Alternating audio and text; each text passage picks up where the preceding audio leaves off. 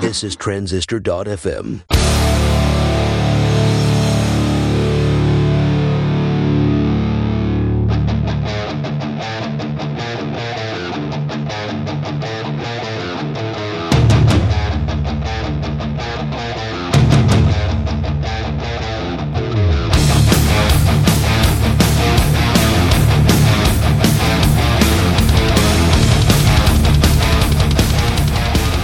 Hey everybody, welcome to the Product People Show. Happy Thursday. My name is Justin Jackson. I'm the host, and I'm glad you're here. I'm glad you're listening to this right now, wherever you are, whether you're in the gym or most likely you are in your car listening to this, maybe headed to work or headed home. And if you're like me, you like building stuff, you like making stuff, and you dream at night about building and launching your own products. Well, today's interview is with Mr. Onboard himself, Samuel Hulick of useronboard.com. You've probably seen his onboarding teardowns. He's done them for Instagram and he's done them for Slack. And we talked about the experience of onboarding a user for the first time and how important it is, and how it's often the thing that we tack on to the end of a project instead of baking it into the whole product itself. You are going to love this episode. He is a super interesting guy with lots of great things to say. So let's take it away. Let's go and talk to Samuel.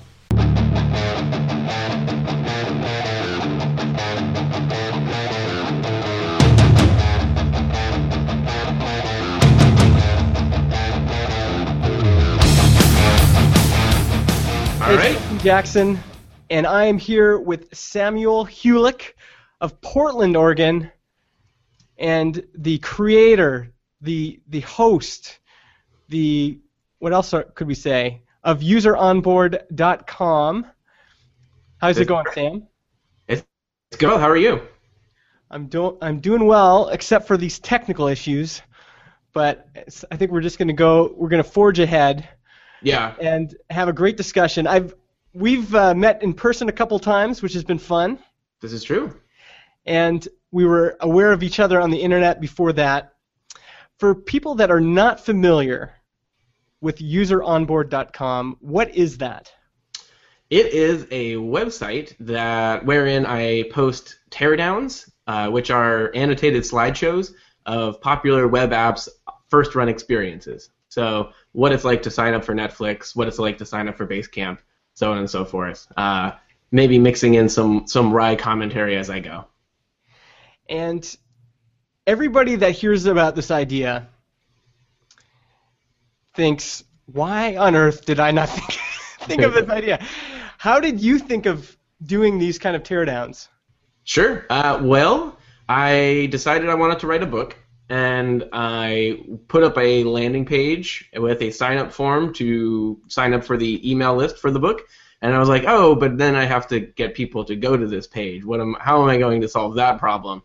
And so I thought about guest posting, but that sounded very hit or miss by a lot of, like, even people who are like, you can spend like 15 hours on it to do a really awesome job and get 3 email sign-ups or something like that.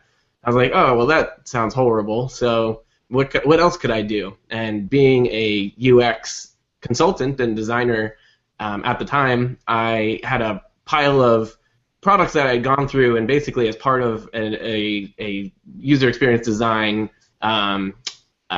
project, I would a lot of times go through and just mark up screens and say, this looks like this could be working better, or I would swap this with this, or things along those lines, or change the wording on this button, stuff like that. And I was like, oh, if only I bet people would find those valuable if I just posted one of those.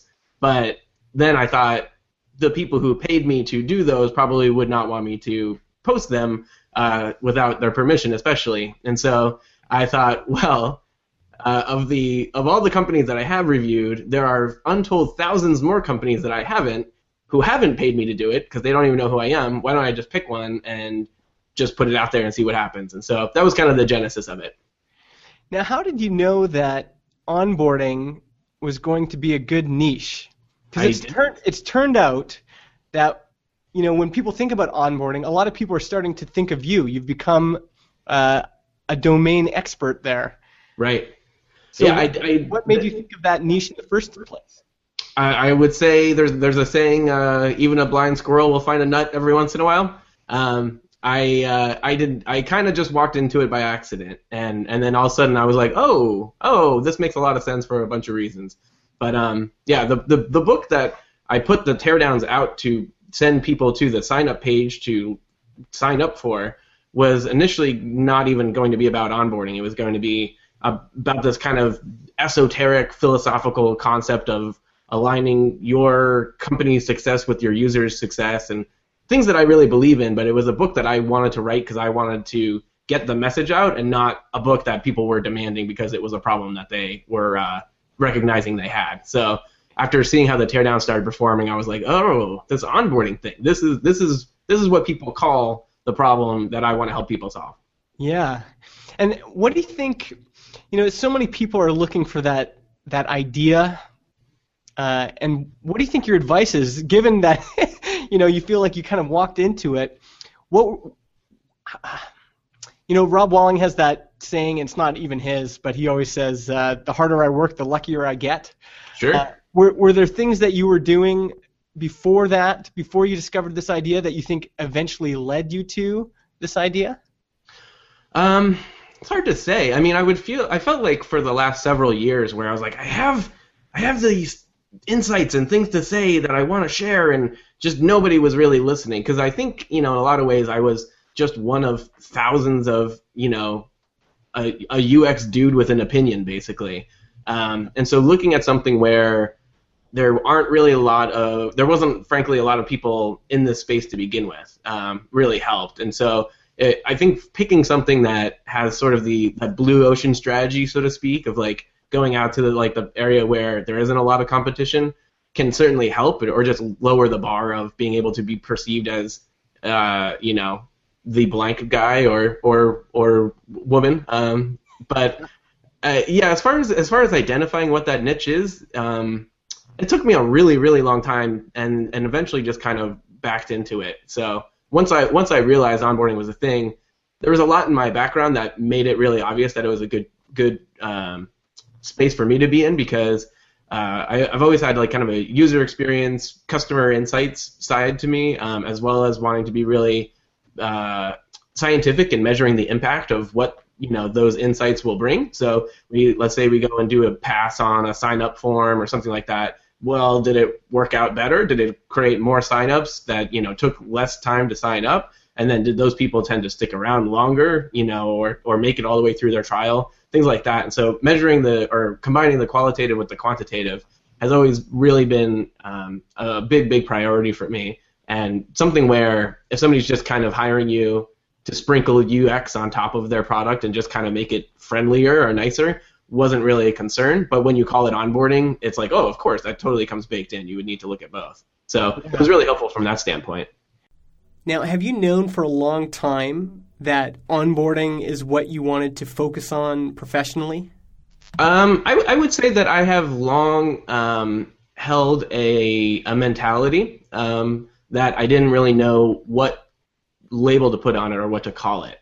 And so really for me it was just a matter of being able to be like, oh, so all of this stuff that I want to share and want to accomplish, if I call it this, then I get that's the area of overlap in the Venn diagram of everything that I'm interested in. Yeah. But my friend Jane Portman has an analogy that I use all the time, which is like having your suitcase packed but no handle on it. Like it's just, you can't use it to get anywhere, And as soon as you can put that handle on it, then all of a sudden it becomes so much more useful. And so I feel like I had a full suitcase with no handle for a very long time, and then eventually realized onboarding was that handle. So now you've done it. You've created a following online about a topic you're passionate about, and now you've built your first product. For people that are starting out, what kind of advice would you give them? How can they do what you did? So I think that to find a repeatable way to save yourself 5 years of toiling in obscurity like I did, I think that the two things that really come to mind are, one, it was the first time that I ever like I decided to write a book, which is really different than just writing blog posts, which is like, here's this thing that I've been thinking about or whatever. Like you really have to force yourself to go through the process of, how can I even make it something that's like the remotely credible claim of expertise on a subject. And so that really forces you to kind of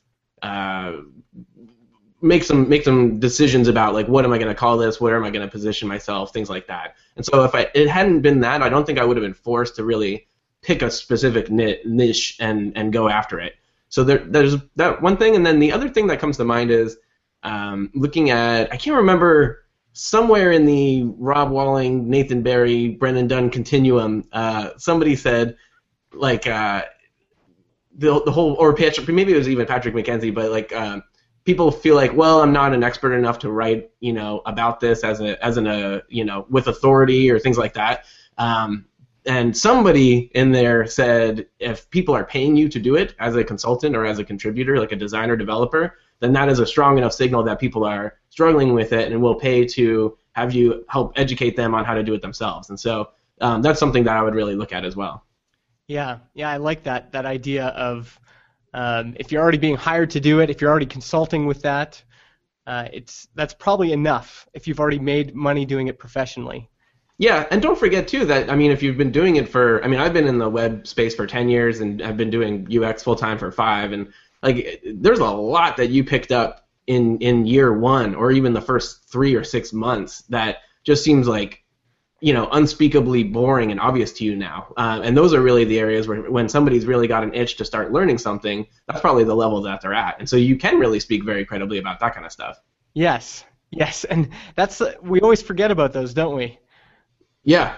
If anything, if you feel like, I like the idea almost of like picking something that maybe you're not that good at, and then just, documenting all the questions that you have as you go through it, where these are all questions that other people will be having, and just take 6 months and just do a lot of research and get to be like a C level good at it, not C like grade, not like C like executive.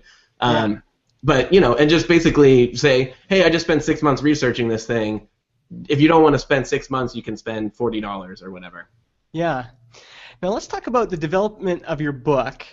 Okay. So you're doing these teardowns, and they're becoming popular. You're growing your mailing list, I'm guessing, at the same time. That is correct. Yeah. Yep.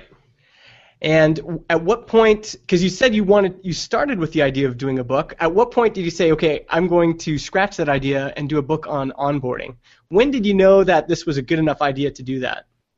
Well, let's see. Interestingly, from your Campfire group, someone in there recommended that, he was like, these teardowns are really useful. And that was actually something that stood out to me too, was like, even back then when I would write a blog post and it would happen to get read by a small minority of people, and then somebody would say, hey, I liked what you wrote or whatever. It was always, I liked this or I agree with this. But with the teardowns, it was the first time that people said this was really helpful or this was really useful. And so looking at that, I think that that's a real, difference in the value that you're providing. So yeah, that's a strong signal if people are saying this is really helpful. Yeah. So somebody in the I guess, was it the product people Campfire room or said, I think Luke was his name, was like, you should just create a site where you do these teardowns, because I was just posting them to SlideShare and embedding them in my blog to begin with. He's like, you should just get useronboarding.io and just host them there as its own entity, and I think that would really work. And I was like, hey, yeah, that sounds like a good idea. And so I think that domain was taken, but I got useronboard.com and, took a weekend and just, did another couple of teardowns and then posted, I think, 4 of them at the same time on the site. And, things just kind of went really well from there. And so at what point did you say, okay, this is going well, I should create a product for this? When did that happen, and why did you choose a book? Right. So the question that I did not answer. So I decided from the get-go I wasn't going to write a book until I got up to a certain threshold of subscribers, or at least did my best to get that far and then see what would happen if I didn't or whatever. And so the number that I always had in mind was 3,000. That I would basically say, hey, I'm writing this book and I'm in the process of doing it, but I'm not actually start writing it until I got to 3,000, because then hopefully I'd be at like 5,000 to 7,000 by the time that the book was done and I was ready to launch.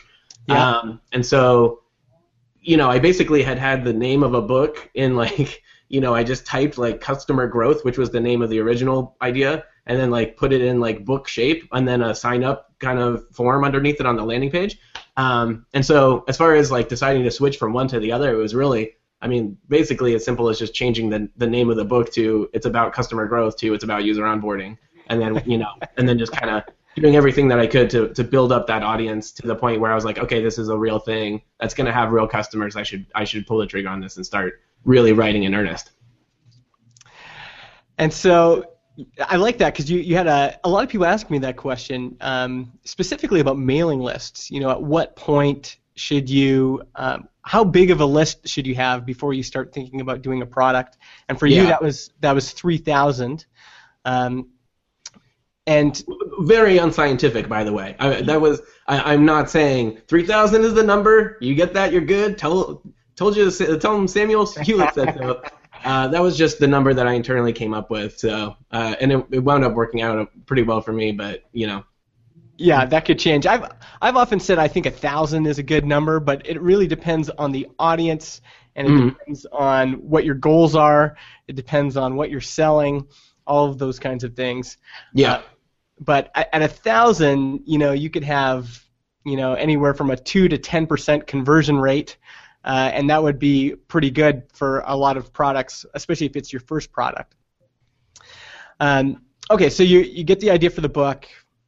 You start writing it as soon as you get 3,000 subscribers. Is that what I heard, right? Yeah, pretty much. So I started building up the mailing list like mid-November 2013, and then come early January, that was right around when I hit 3,000, and I was like, okay, now it's just off to the races. And I planned it out, and I was like super strategic, like I'll write it for 2 months and then have a month of buffer time to like edit and do sales strategy, and like totally like plowed through that. And it was at the last day of the third month, I was like, I have to ship this thing. I've been telling people this is the deadline.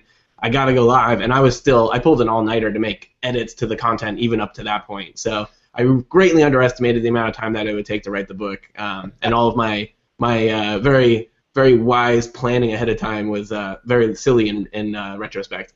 It ended up taking a lot longer than you thought. Yeah, way longer. And maybe take me through that whole process. So while you're writing the book, you're still posting new teardowns. Correct. You are emailing people regularly? Emailing the email list? Yeah. Well, that was the nice thing about the teardowns is at that point I was putting out one a week, and so it was never a thing where it's like sign up for updates on the book and then 3 months later being like, hey, remember that book that you forgot about? It's ready today. So I was always kind of maintaining that presence of mind, regardless.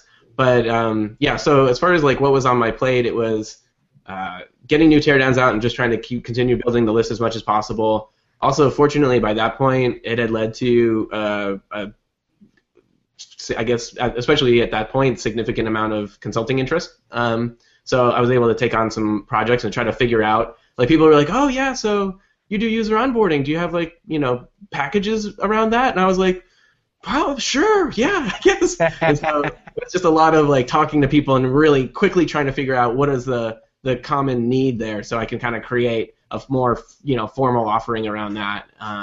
Which turned out to be, we like the teardowns that you do. Will you do one for us but not share it? And so that was a service that I could really quickly formalize and I guess turn into something along the lines of a non-recurring productized consulting offering. Yeah.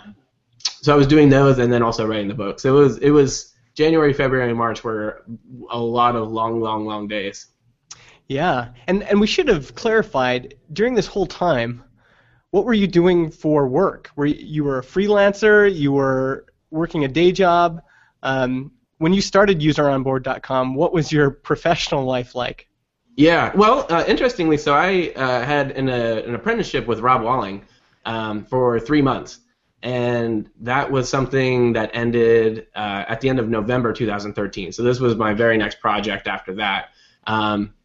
interestingly, our savings had kind of dwindled as the apprenticeship game is not a super lucrative one, and it was basically something where right at the end of it, our car got totaled, and I was like, well, this is terrible timing. But then the insurance company wound up paying out like twice as much as the car was actually worth, and basically bought us one more month of like before you don't have to go back to like just general consulting or look to find another job. Like I have 1 month to just see how far I can possibly get, and then at the end of that month, it's basically credit card time until I find a way to make money.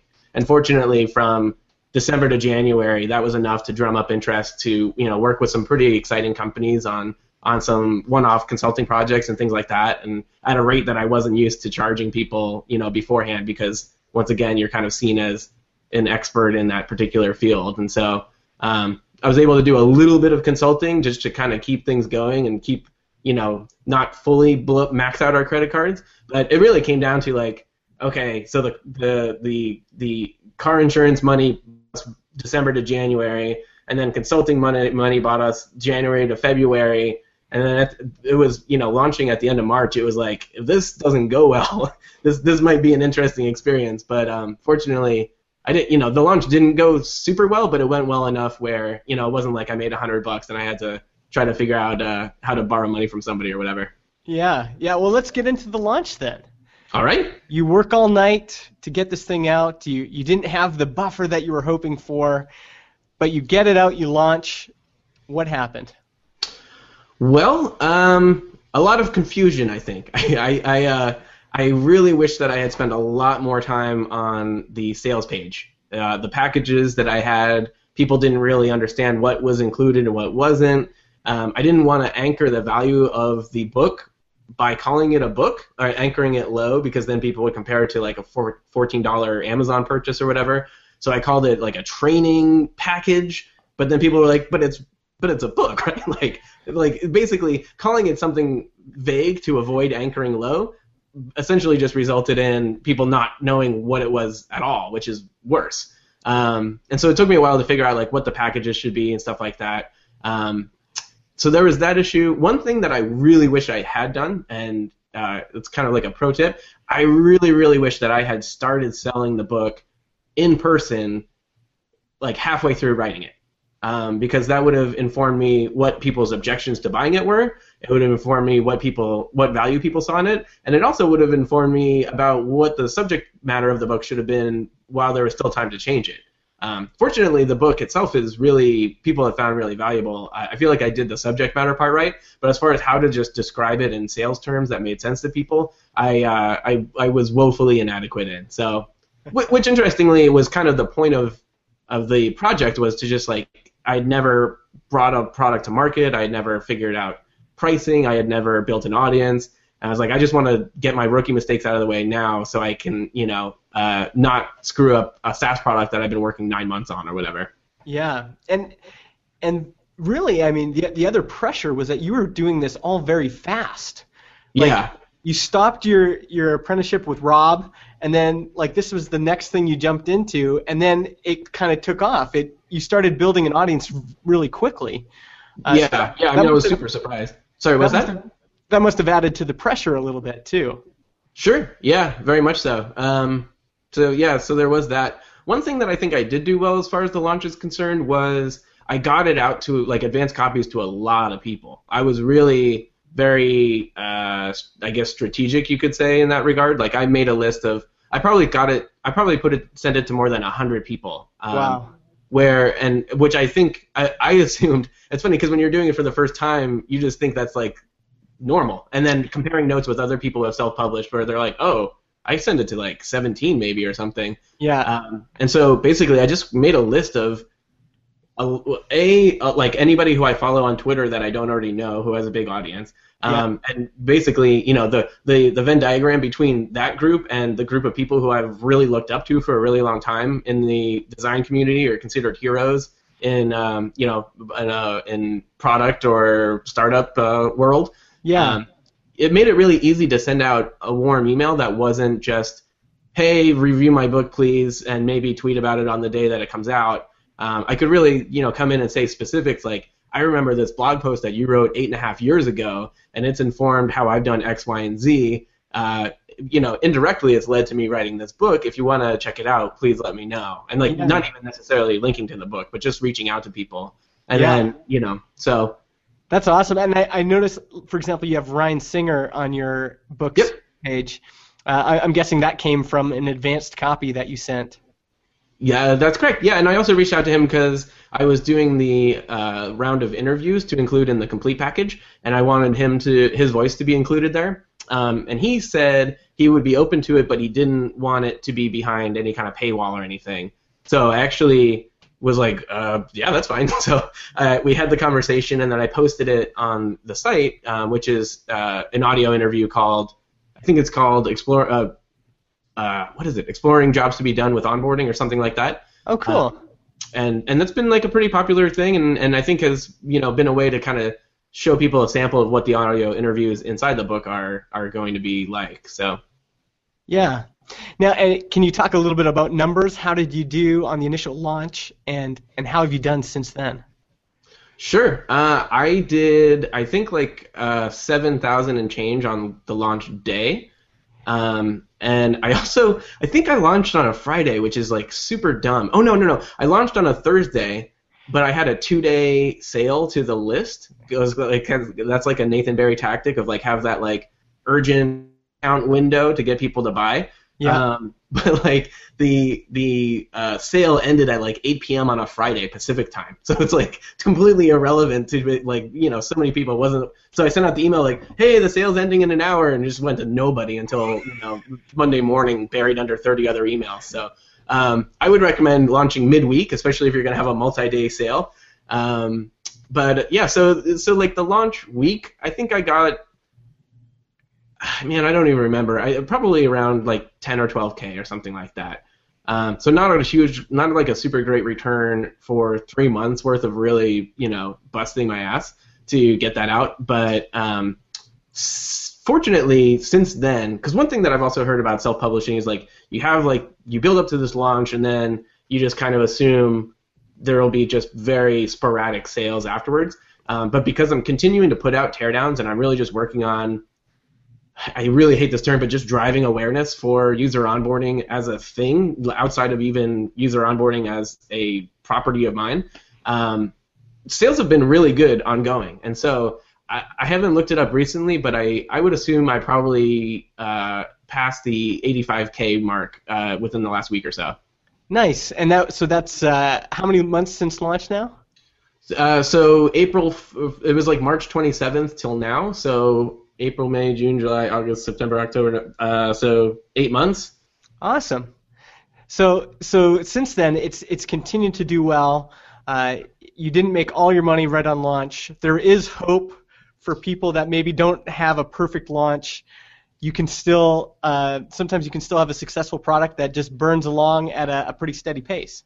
I think so. I think that if you look at something what Brennan Dunn has done with his products, where he's his whole ecosystem or stair-step approach, where he has that robust floor or foundation of his newsletter subscribers, and then other things that he's doing for free, and then if they want to upgrade, they can get the book, and if they want to go past that, they can go into coaching and consulting and the product and all that stuff. I would say that I'm kind of more along those lines than Nathan Barry, who seems to be a lot more launch-centric and then moves on to launching something else. Or relaunching something that he already had. Yeah. Well, let's back up just a little bit because I want you to go back to that time where you launched, and you were hoping. I'm assuming you were hoping for a big launch. It didn't meet your, what you were hoping for. You're thinking, man, that's not a lot of money for 3 months of work. Right. How did you feel in that moment?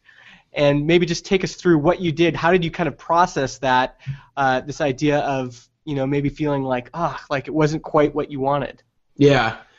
It was kind of rough because I remember I literally had been up all night the night before, and I was launching at 8 a.m. Pacific on, I guess it was a Thursday, and at that point, my wife and son had both woke. I have a 4-year-old, and so they had both gotten up. And I was like, "Hey guys, come out," because I have a home office on this property. I was like, "Hey, come on!" And so they like threw on their robes and came out, and I was like, "All right, I'm gonna send the email," and I sent it, and I was just like, just waiting for the Gumroad announcements to come rolling in about all the money we were about to make, and it was just like, bamp, bamp, bamp, bamp, and like it started tailing off like right away. And I had like 3 tiers, and it was all the lowest tier, which was a real bummer because I thought especially the people that had been warming up through the list for so long would be, it would have more than just a greater than normal split of people getting the highest tier, and it was all lowest tier. And I think just because people didn't understand what it was, and so it was something where we kind of sat there, and I was like, they were right behind me on this couch, and I was like, guys, you might just want to go. Like, apparently this is not going to be a great celebration here. And so, yeah, it was frustrating for sure. It was also something where having invested all that effort and having it come down to like, that one particular moment was it was at least something of a relief just to have that pressure off, where it's like whatever I make from here, at least I can be looking at moving forward with whatever else I'm going to be doing. But you kind of feel depressed about that because you're so invested in it, and it's kind of exhilarating just to be working on such a tight deadline for such a big project too. Yeah. So, emotionally that must have been so hard because there's so much that leads up to that launch. Even if you tell yourself, well, it's going to be okay, I'm not going to, let it affect me too much. It almost always does because there's so much expectation of this thing is going to do well, or I hope this thing does well, and when it doesn't meet your expectations, that can be hard. How did you kind of pull yourself up after that? I think that for me, I'm something of an optimist, or I'm always I like whatever happens, I can be like, well, maybe it's good for this reason or whatever. And I think in my case, it was something where I was like, fortunately, I'm not going to stop doing user onboarding anytime, because at that point, I was basically, as soon as the book launched, all of the consulting work that I've been putting off because I was so busy writing the book, I was able to take on. And so, like, money wasn't going to be an issue, which was a huge relief. It had helped establish me, in the marketplace, I guess, or whatever you might want to call it, as like, someone that's kind of in demand or whatever that might be. And I knew as I continued putting out teardowns, I would be able to, it was a repeatable process. And so basically, my sort of glass half full take on it was the launch didn't go well.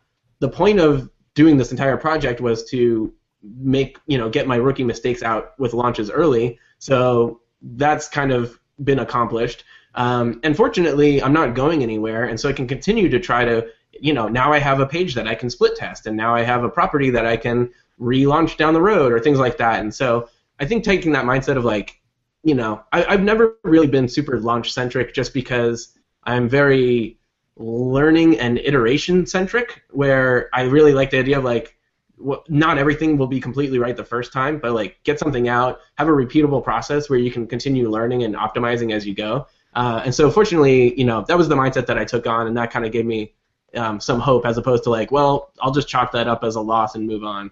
Yeah. I think the other thing that you had, which is helpful, is you had a bunch of experience that told you that people wanted this thing, that they were interested in onboarding, that what you were offering had value. And I think sometimes people launch and they don't know whether the thing they are offering has any value, which is hard, and that makes it difficult to know if they should continue or not. But in your case, you already knew. You knew that people wanted this. You knew that people were interested in onboarding. You just had to figure out what was wrong with my pitch. Yeah.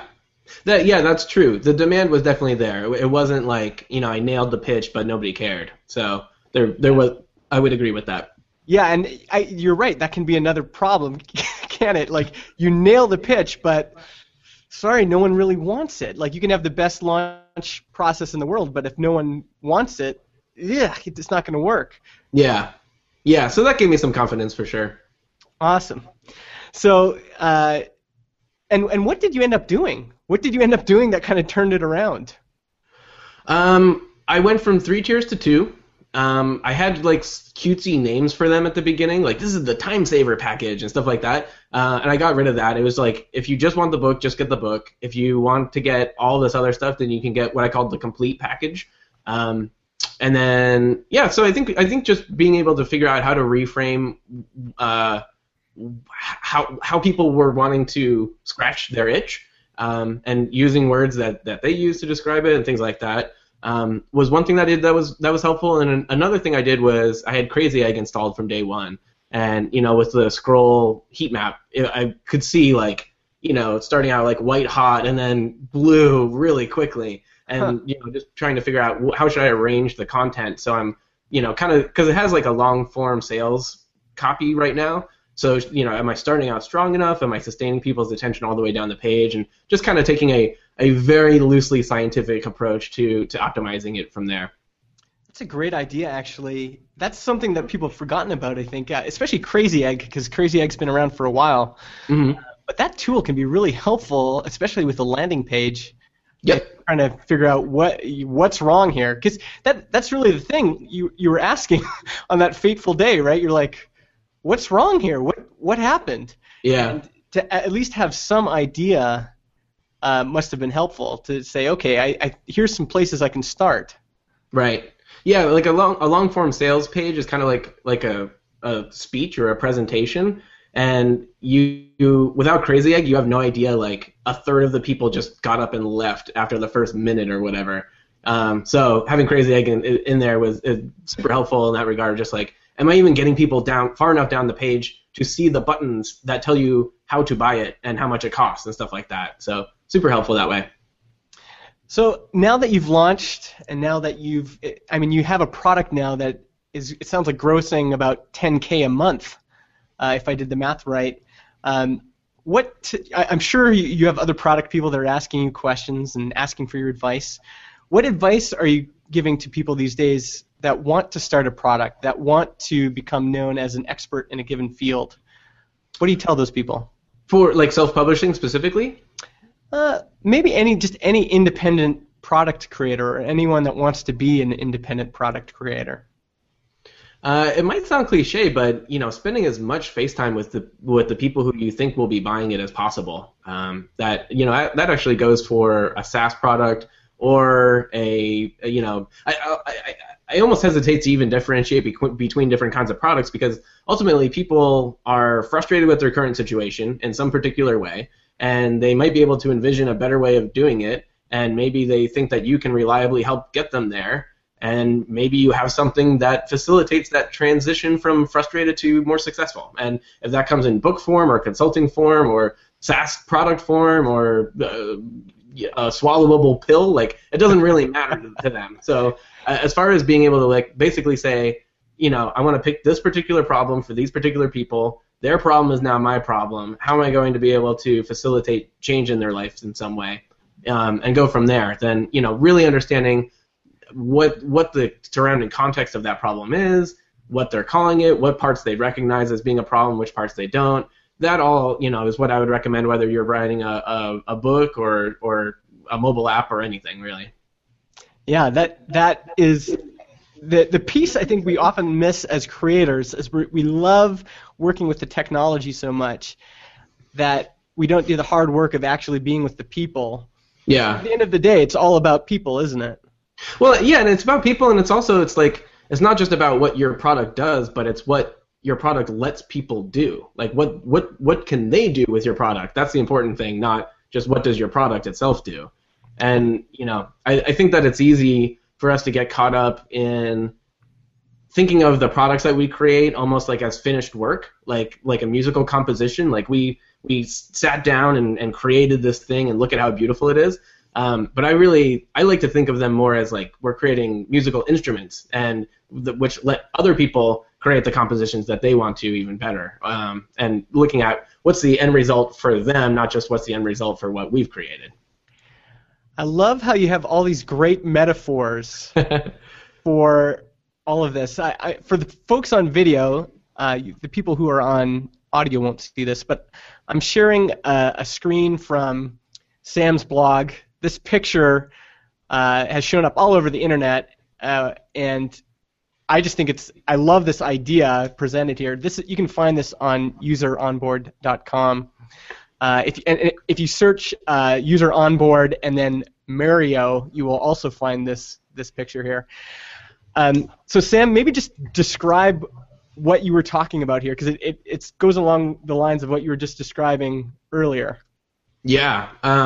So it's a formula, I guess you could say, or a visual analogy. On the left is the runty Mario, and he encounters the fire flower in the middle, and then becomes the super fireball throwing gigantic Mario. And basically, a lot of times I think that when people think of what your business makes, that they make the product, but really what people are buying is the experience of being kick-ass with your product. But your product is just a delivery mechanism for that. And the features of your product are not really the most interesting thing. It's the features of the lifestyle that your product affords. And so people seem to kind of get on with the wording underneath it, which is people don't buy products, they buy better versions of themselves. So that's essentially what it's trying to communicate. And what are some products that you've found are doing this really well? Can you give us some examples of people that are presenting that vision the way you just described it? Sure. In my book, there's a product called, what is it called? POP, prototyping on paper. Are you familiar with that at all? Yeah, I am.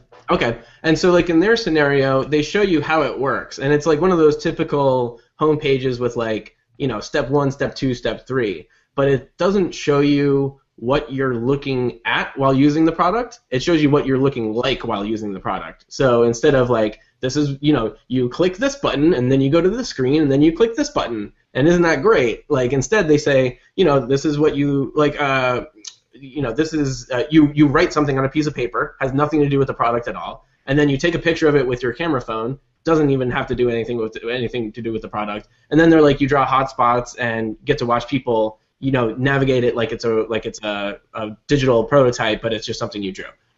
All of that is like, oh, perfect. I can see how that fits into my life through my eyes. And I can imagine myself doing this. Not one part of it has to do with, and this is how our interface works at all, because that doesn't really matter. So that's one example that I think is really good. Another one that I use a lot of times, just as kind of shorthand, is like when Netflix was really DVD heavy and first coming out, and they're like, no late fees, no this, no that. Like people could really think like, oh, I can imagine myself. I do whatever I do on the computer. That part I don't really care about. But then I can imagine myself walking to my mailbox and getting a DVD. Wouldn't that be amazing? I don't have to go to the video store anymore. So like those are the kind of things where people realize within the grander context of my life, this is how things will be better for me, as opposed to, oh, on Netflix I can click on a video and see more information about it and then click a button and add it to my queue, and then I can drag and drop to resort my queue. Like nobody cares. That's not what makes it Netflix amazing. Or at the time it didn't. Yeah. As soon as you started describing this, I started to think of what makes it just a good advertisement. And what came to mind was, do you remember the first time you saw the ad for Paper, but the Paper iPad app? I don't know if you ever saw that, but I remembered that getting passed around. So Paper is the iPad app that allows you to sketch, and the whole video is like people walking around with their iPads, stopping at the beach, sketching something, in a meeting, sketching some notes, and you're just seeing over and over again people using it in their lives, and it gives you this picture, this vision of, I could see that fitting into my life, kind of like right here. A brilliant advertisement. It leaves you wanting to have that product in your life. Yeah. It sounds like you're saying that you can incorporate those elements into onboarding as well.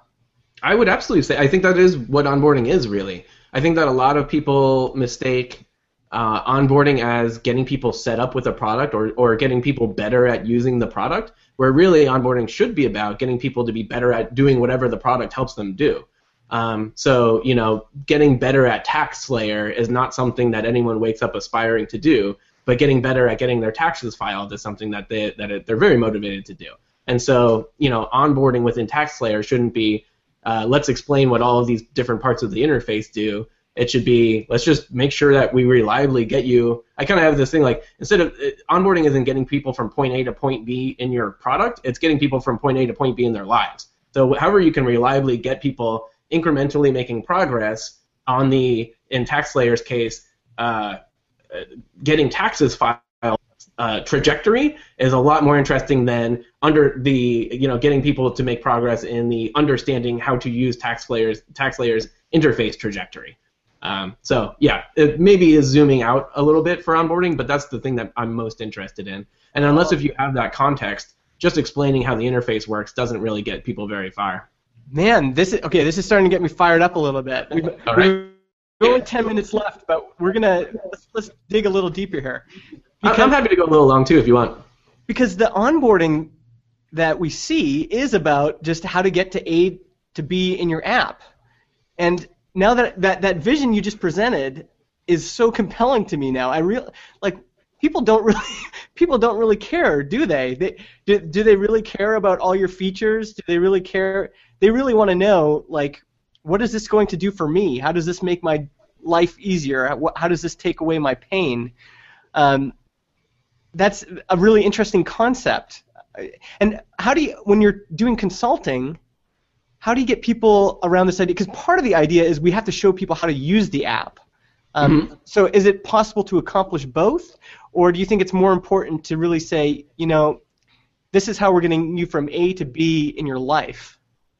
Well, yeah, I mean, I would say that obviously people understanding how to operate the product is a requirement for making progress in their life. I just wouldn't mistake them understanding how to use the product as, well, I guess we're done. Like it's on you now.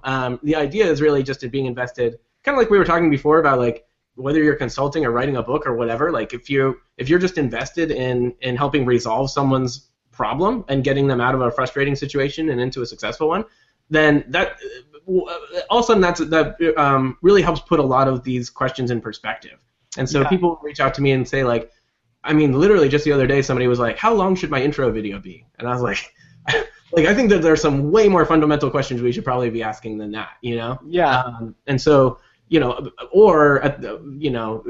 just everything would go back to like whatever gets people further along in the process of doing whatever your product helps them do.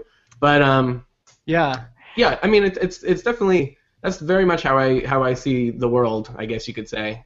But onboarding to me is a much more interesting challenge when you put it in that context. Yeah, and there's even like what I really like is when my first interaction with a product, whether it's an app or a web application or anything, when it acknowledges where I'm at as a human being. So, if it was project management software, if the first screen basically described my problem better than I could describe it, say, you know what? We know you're frustrated. We know you've got tasks in email. We know you've got this over here. Let me show you how we bring all of these things together in this software. Yep. That acknowledgement is so powerful because now you're speaking human language as opposed to onboarding that's just like a user manual. It just feels like, well, you're just talking to me like I'm a robot or a consumer. Yeah. But taking on that first step of saying, you know what, you're a human being. You've got some frustration. Let's talk about that. Yeah, exactly. And also just getting people engaged instead of, somebody's like, all right, you know what? I'm sick of being a project manager screw up. I'm signing up for Basecamp today. Like today was their day. They had been probably thinking about signing up for Basecamp for weeks, if not months. And today, for whatever reason, they're like, I'm going to do it. And how weird would it be for Basecamp to then be like, all right, let's just talk about how to use Basecamp for the next 5 minutes. Yeah. You're not going to really do anything. You're just going to do a lot of reading, and then hopefully you will remember everything that you need to know once you dive into the product, which then that information will never be available again. Just a total momentum killer. And so I really like the idea of people are fired up, they're motivated, they've made, that moment was the moment they signed up. Their attention will probably never be like it is right now. How can you really get them engaged and actually scoring quick wins as quickly as possible to get them as successful as early as possible within the product? And so that's something that I look at too, like a lot of the research that I did for onboarding, because there just wasn't really a lot out there when I wrote the book, was on video game design, because it's been around a lot longer. So game design theory is a little bit more evolved, and but a lot of overlaps with like first level design and tutorial design and things like that, and looking at when video games used to come, like a Nintendo game where it would come with like a 130-page manual. Yeah. And like you would never read that. You're like, I would rather just go in there and be confused and have a miserable time and then never play this game again than sit down and read 130 pages about a video game. So, video games becoming a lot smarter and basically saying, okay, let's make the manual interactive. So then they would have like a tutorial that was front loaded. But even then, it's just like, when you need to jump, press A, and when you need to do this, press B or whatever that might be. It wasn't really fun. You were still just kind of trying to memorize things instead of actually getting in and doing things. And then finally, looking at blending the tutorial into the game where you don't even realize you're playing a tutorial anymore is really like the ideal that you want people to have, where all of a sudden they just learn by doing, and there are certain things that are just kind of obvious, and instead of like pausing the game and saying, okay, this is this kind of villain and watch out for this, it's just certain attributes are really intuitive about that, and things along those lines. That's what I really, really encourage people to apply to their product design as well. That first 5 minutes can be highly, highly scripted and as full of engagement as the first 5 minutes of a video game, for example. Yeah. You know what you said? You had like this magic moment a couple minutes ago where you said they've been thinking, for weeks about this, and this is their moment. Uh-huh. And I instantly thought of this interview my friend Chase Reeves did with fellow Portlander. Fellow Portlander. He did an interview with a guy that has a fine dining restaurant in Seattle. Okay. And if you look up this interview, the place is called Canless, and it's with Chase Reeves on the Fizzle podcast. But this guy talked about the restaurant experience the way you just described coming to a web application. He said, these people have been thinking about this for months. Mm-hmm. Their moment. Like, they show up at the restaurant, and this is your chance to create an experience. And that experience could be very scripted and kind of like fake, like, what you might get at a chain restaurant. Uh-huh. Or it could be acknowledging them as human beings and acknowledging that this is their moment right now, inviting them in to the restaurant and creating a great first experience. Really acknowledging their humanity. Like, we've been waiting for you. We know you've been thinking about this. Come on in, like, welcome. Yeah. So when you talked about that idea of, like, this is their moment, like, they've been thinking about this forever, something caused them to say, okay, this is the day. I'm going to sign up for this today. Yeah. And what's their experience like when they come? Do they feel like, oh, well, this is just like reading a Microsoft DOS manual from back in the 90s or something? Or is this like, wow, these people, they've been waiting for me. They're really welcoming me in here. They've got a plan for, how they're going to help my life. Totally agree. That is huge for me. That the idea, even just as a simple thought experiment, where if you were serving a customer in person, and then your product was swapped out in your place, would you feel like that said, like, your product said the same things that you would say with the same tone? And almost always that is not the case. Especially looking at what are called blank states or null states, which is, maybe you log in and then the dashboard is where you would see all your projects or something, and it would say, you have no projects or something. Like, that's almost like admonishing you for not having projects yet. Like, where it's like, I just filled out 3 forms. Like, I just gave you my email name and password, and now I'm here and I'm being scolded, basically. Like, this is not kicking off on the right foot. Certainly, it's not something you would say if you were standing in the website's place, welcoming a new customer to your company. So, I mean, very, very much so. That if it can't pass the test of, like, this is even remotely the kind of human experience that we want people to have, and these are the words we use and the tone we want to use, and this is how helpful we can possibly be. That's easy pickings, I guess you could say. Yeah, well, and even think about how you would translate that analogy to a restaurant. It's like someone shows up, right, and the hostess says, "You have no seat." Yeah, you haven't ordered anything. There is no dinner for you. It's also because, like, I have seen it on social, like, mobile social apps and stuff where, the main thing is, like, adding people and, like, the screen will literally say, like, you have no friends. It's like, oh, wow, you're making me feel all warm and fuzzy inside, social app. Thank you. These are the things that we don't think about, though, because we're not the human beings aren't right there. You know, like if they were in front of us, and I was inviting them into my place of business, I would say, you know, welcome. I'm so glad you're here. Let me talk to you a little bit. You know, why are you here? Oh, that's great. How was the traffic? Well, let me find you a seat. You know, there'd be all these things I would do. Right. But when it's these inhuman interfaces that you're just programming them with your head down in a cave, we don't always think about those interactions, do we? It's also something where so many times, for whatever reason, good or bad, the onboarding part of the product design is tacked on at the very end. It's not part of the onboarding. You're still okay. You're frozen for a second. I just want to make sure you're there. And so it's something where it's probably something that's really rushed and just kind of slapped together at the very end when something's about to ship, because you're like, oh right, it has to say something when there's nothing there or whatever. And I'm a little biased, obviously, but I really like the idea of starting with what is the first thing that someone sees, and before we even start talking about super advanced level, this is what the dashboard looks like when it's got 6 months worth of activity in it. Like, how do we even just get people into 1 week of activity? And what does it look like then? Or what does it look like after 4 weeks of activity? And designing it from a standpoint of, if 1% of the people who ever sign up are ever even going to make it 6 months into the product, why are we spending so much time focusing on that state as opposed to the state when 100% of the people who sign up are going to see it, or 50% of the time, or 50% of the people who sign up are going to see it, so on and so forth? How can we make those experiences great, as opposed to creating this gigantic feature that kind of literally doesn't exist for 99% of the people who sign up because they never even get that far?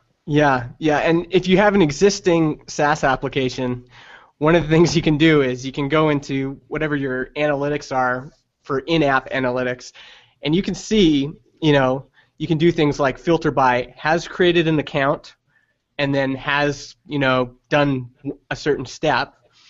And then you can see how many people, they sign up on this month. By month 6, how many people are still doing that? Or right. What's the success rate if they create, 3 things in your app? Does usage go up after that, or does it go down? And yeah. I think what you're speaking to is that first experience is so important. Totally, and like looking at parallels in video game design. You'll find that the endings for video games suck a lot of the time, just because it's a numbers game. Like, how many people are even going to make it to the end or whatever? Like if you look at like Super Mario Brothers, like just the original Nintendo game, it starts off gripping. We're like, okay, I'm in this new land. I got to discover all these new things. Oh, there's this princess that's missing. All right, I'm locked into this. And then you get to the end, and it's like, oh, okay, you did it. Because they didn't need to spend a ton of design effort on that, because the entire experience, especially the beginning of the experience, was so strong that people were already bought in from the beginning. And if it had been really weak up front, it doesn't matter how great that was, because nobody would get there. So yeah.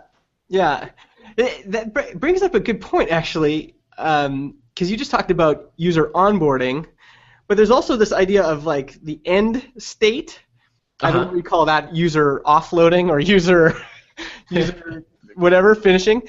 But there is some, and maybe this all just falls under the umbrella of user experience, but it seems like user experience focuses a lot on the present state, and maybe not like the beginning, which is the onboarding phase, and then the ending. Like, you finished a project. What does that mean? You've successfully, organized your life with our calendar software. What does that mean? Do you think people need to pay more attention to that?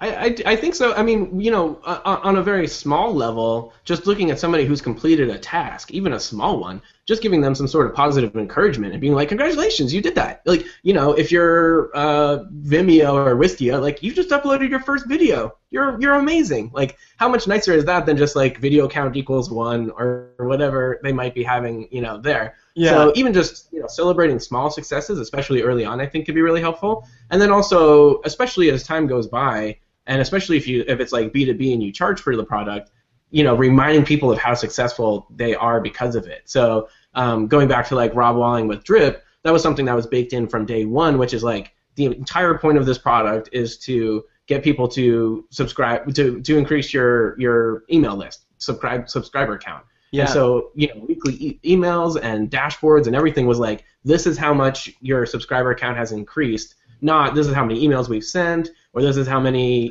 drip campaigns you've created. Like, that stuff wasn't really that important. The end outcome was, I want to do this because I want more people to sign up and then more people to convert. And those were really the two things that were designed around. Yeah. One thing I think that could be helpful for people, just as you're talking, to imagine a person reading your dialogues. Like, imagine there's a person standing behind you reading the dialogues that you've written in your software. Like, whenever you say these things, they sound so funny. Like, I just imagine like a person standing behind me going, user count equals 0. or video count equals 1. Like, that sounds so funny. Like, right. I like your idea of like just pretending you're in a restaurant and that's what the waiter says. Yeah. But you can literally go through your whole app and read all your dialogue boxes with that in mind. Say, how would you feel if there was a person that was reading those to you? If you had a human being saying, "You have no friends," that sounds so foolish when you say it out loud, when you kind of personalize it. I love that we've kind of, as we've been kind of yapping here, that idea is, there's something about that, about really going through those and saying, what kind of language are we using here? How does this treat people with, like, even dignity and respect? Right. Exactly. Humiliating people who are new to your product is probably not plan A. Yeah, exactly. Okay, so let's talk a little bit in the closing moments here. What are you thinking about doing next? I think about your history now. It's a great story, actually. You were doing this thing with Rob, and then you found this thing here, and you built up an audience, and now you've released a product that's actually doing quite well. Maybe talk to us a little bit about how you're feeling right now, maybe what are the challenges you're feeling right now, and then kind of what are you thinking about doing next? Sure. I would say, one of the biggest challenges that I'm working on is just trying to be able to delegate things. That, I'm just getting, more consulting work than I can take on, and there just isn't a whole lot of there aren't a lot of other people in this space. Like before, when I was a UX generalist, and I could be like, oh no, but my friend X, Y, or Z might be available. Let me introduce you to them or whatever. I mean, it's even hard to do just do that kind of stuff.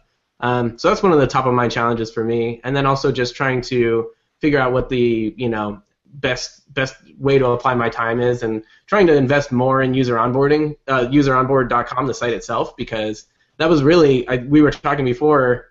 I got the suggestion in that campfire chat. I was like, oh yeah, good idea, and I like literally coded up over a weekend, almost a year ago, and so almost literally a year ago.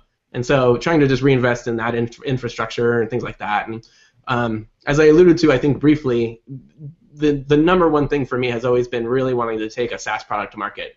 And so fortunately, the audience for the user onboard list is pretty significant now.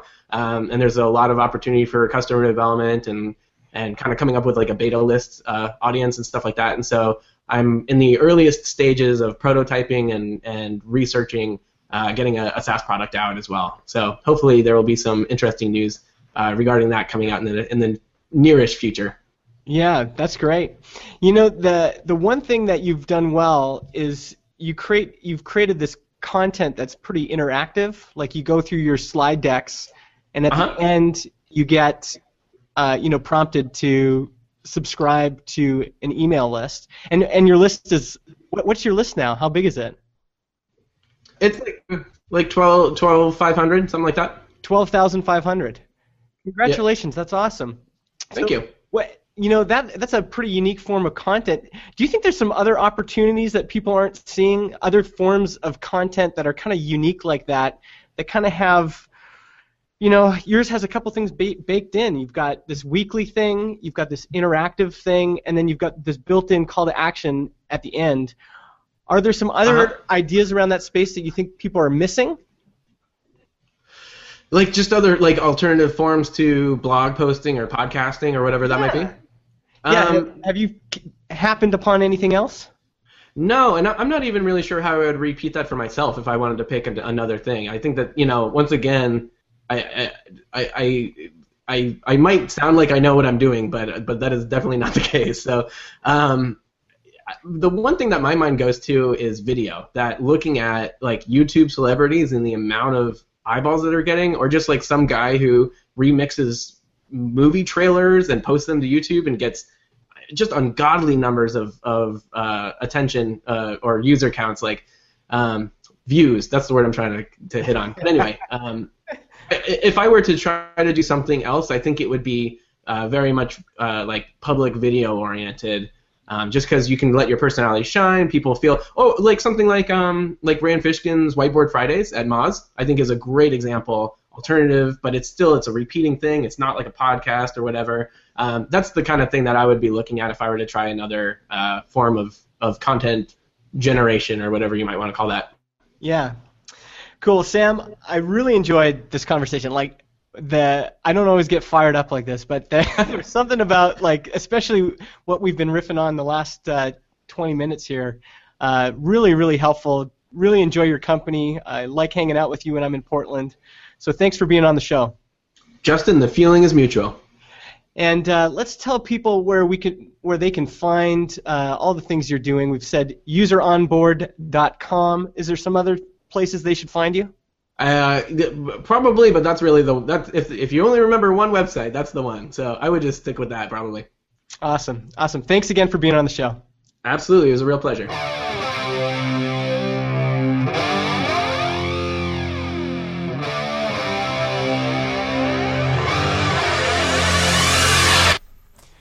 Well, I hope you enjoyed that as much as I did. I kept wanting to cut this interview down. I did cut some pieces out just for Product People Club members. If you want to apply to Product People Club, go to productpeople.club. But I ended up keeping a lot of it in just because the conversation, especially near the end there, was so good. So I hope you enjoyed that. If you have comments, you can reach me on Twitter at M-I Justin, the letter M, the letter I, and Justin. If you want to help the show, you can leave us a review on iTunes. Just search for Product People, and that you'll be able to leave a review there. It really helps the show get noticed. And that's it for this week. Thanks for joining me again. Thanks for letting me share your car ride or your run or your workout or whatever you've been doing. And I will see you next week. Talk to you then.